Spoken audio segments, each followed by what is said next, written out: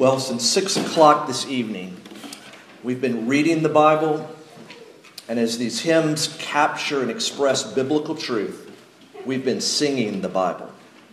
In our reading and in our singing the Bible, we've been reading and singing history. Now, we've all probably heard the expression that history is his story. Although that expression can be viewed and thought of as clever and cute, it nonetheless reflects an important reality.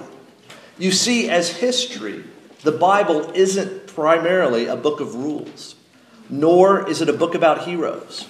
Rather, as history, the Bible is most of all a story. Now, there are lots of stories in the Bible, but all of these stories, from start to finish, tell one big story. Our central focus this evening has been on a particular part of this one big story: the Advent, the coming of Jesus Christ, the Son of God. It's the story of the incarnation, God becoming man, the Word of God becoming flesh. It's the story of the birth of Jesus. And Christmas is the celebration of the birth of Jesus Christ. But the biblical story of the birth of Jesus Christ isn't sentimental. Rather, it's sobering. Well, how do we know that?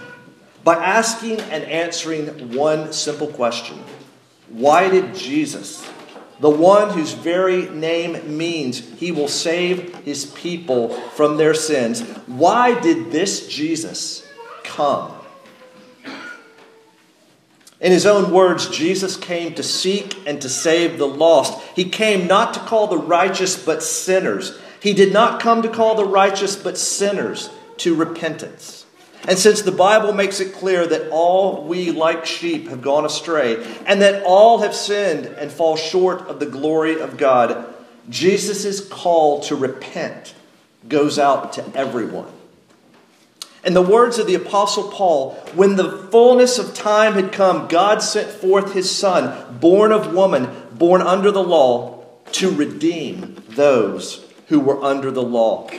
He writes to Timothy, telling him that Christ Jesus came into the world to save sinners. Jesus came to redeem. Jesus came to save. And in order to redeem and to save, Jesus had to die. For it was through death that he would destroy the one who has the power of death, that is the devil, and deliver all those who through fear of death were subject to lifelong slavery. The Apostle John makes it unmistakably clear. The reason the Son of God appeared was to destroy the works of the devil. In a word, Jesus was born to die. Jesus is not a sentimental Savior. Rather, he came to pick a fight. He came to destroy his enemy and deliver his friends. Destruction and deliverance are not sentimental, but sober matters. For as Sinclair Ferguson writes, the coming of Jesus is a disturbing event of the deepest proportions. And for the full context of that quote, make sure and read the Something to Think About quote on page 14, the last page of this program. We've been talking about history, about his story, but we can't stop there, for we need to also talk about your story. While history is not all about you, it nonetheless is about you. And your response to his story, the story of Jesus, forms your story. Your response to the story of Jesus, to Jesus himself, is either a response of rejection or a response of reception. There's no other option available. As was just read a few minutes ago, he came to his own, and his own people did not receive him. But to all who did receive him, who believed in his name, he gave the right to become children of God, who were born not of blood, nor of the will of the flesh, nor of the will of man, but of God. And just as Jesus divides our calendars, Jesus divides people. People either reject Jesus or people receive him. People like you and me. And so the coming of Jesus, the Christmas story, is anything but sentimental. Therefore, you need to make sure that sentimentality is not the basis of either your rejection of Jesus or your reception of Jesus.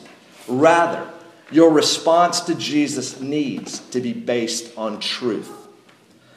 When it comes down to what's really important, not just this time of the year, but all year, we don't need a little Christmas, nor do we need to have a merry little Christmas.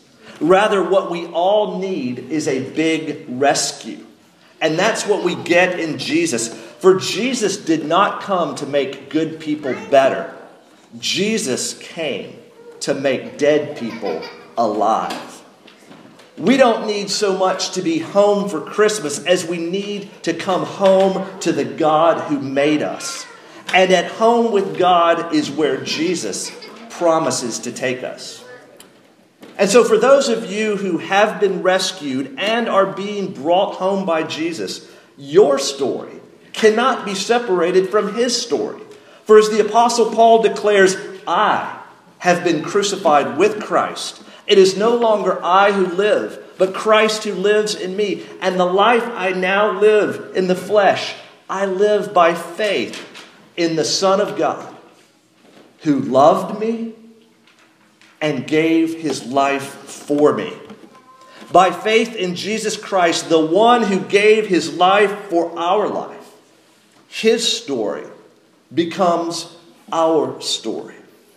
And so today, as we look back to this first Advent, and as we look forward to the second Advent of Jesus Christ, may the song that our hearts and voices sing sound like this. Come, thou long-expected Jesus, born to set thy people free from our fears and sins release us. Let us find our rest in thee. Come to earth to taste our sadness, he whose glories knew no end. By his life he brings us gladness, our Redeemer, shepherd, friend. Leaving riches without number, born within a cattle stall. This, the everlasting wonder. Christ was born, the Lord of all.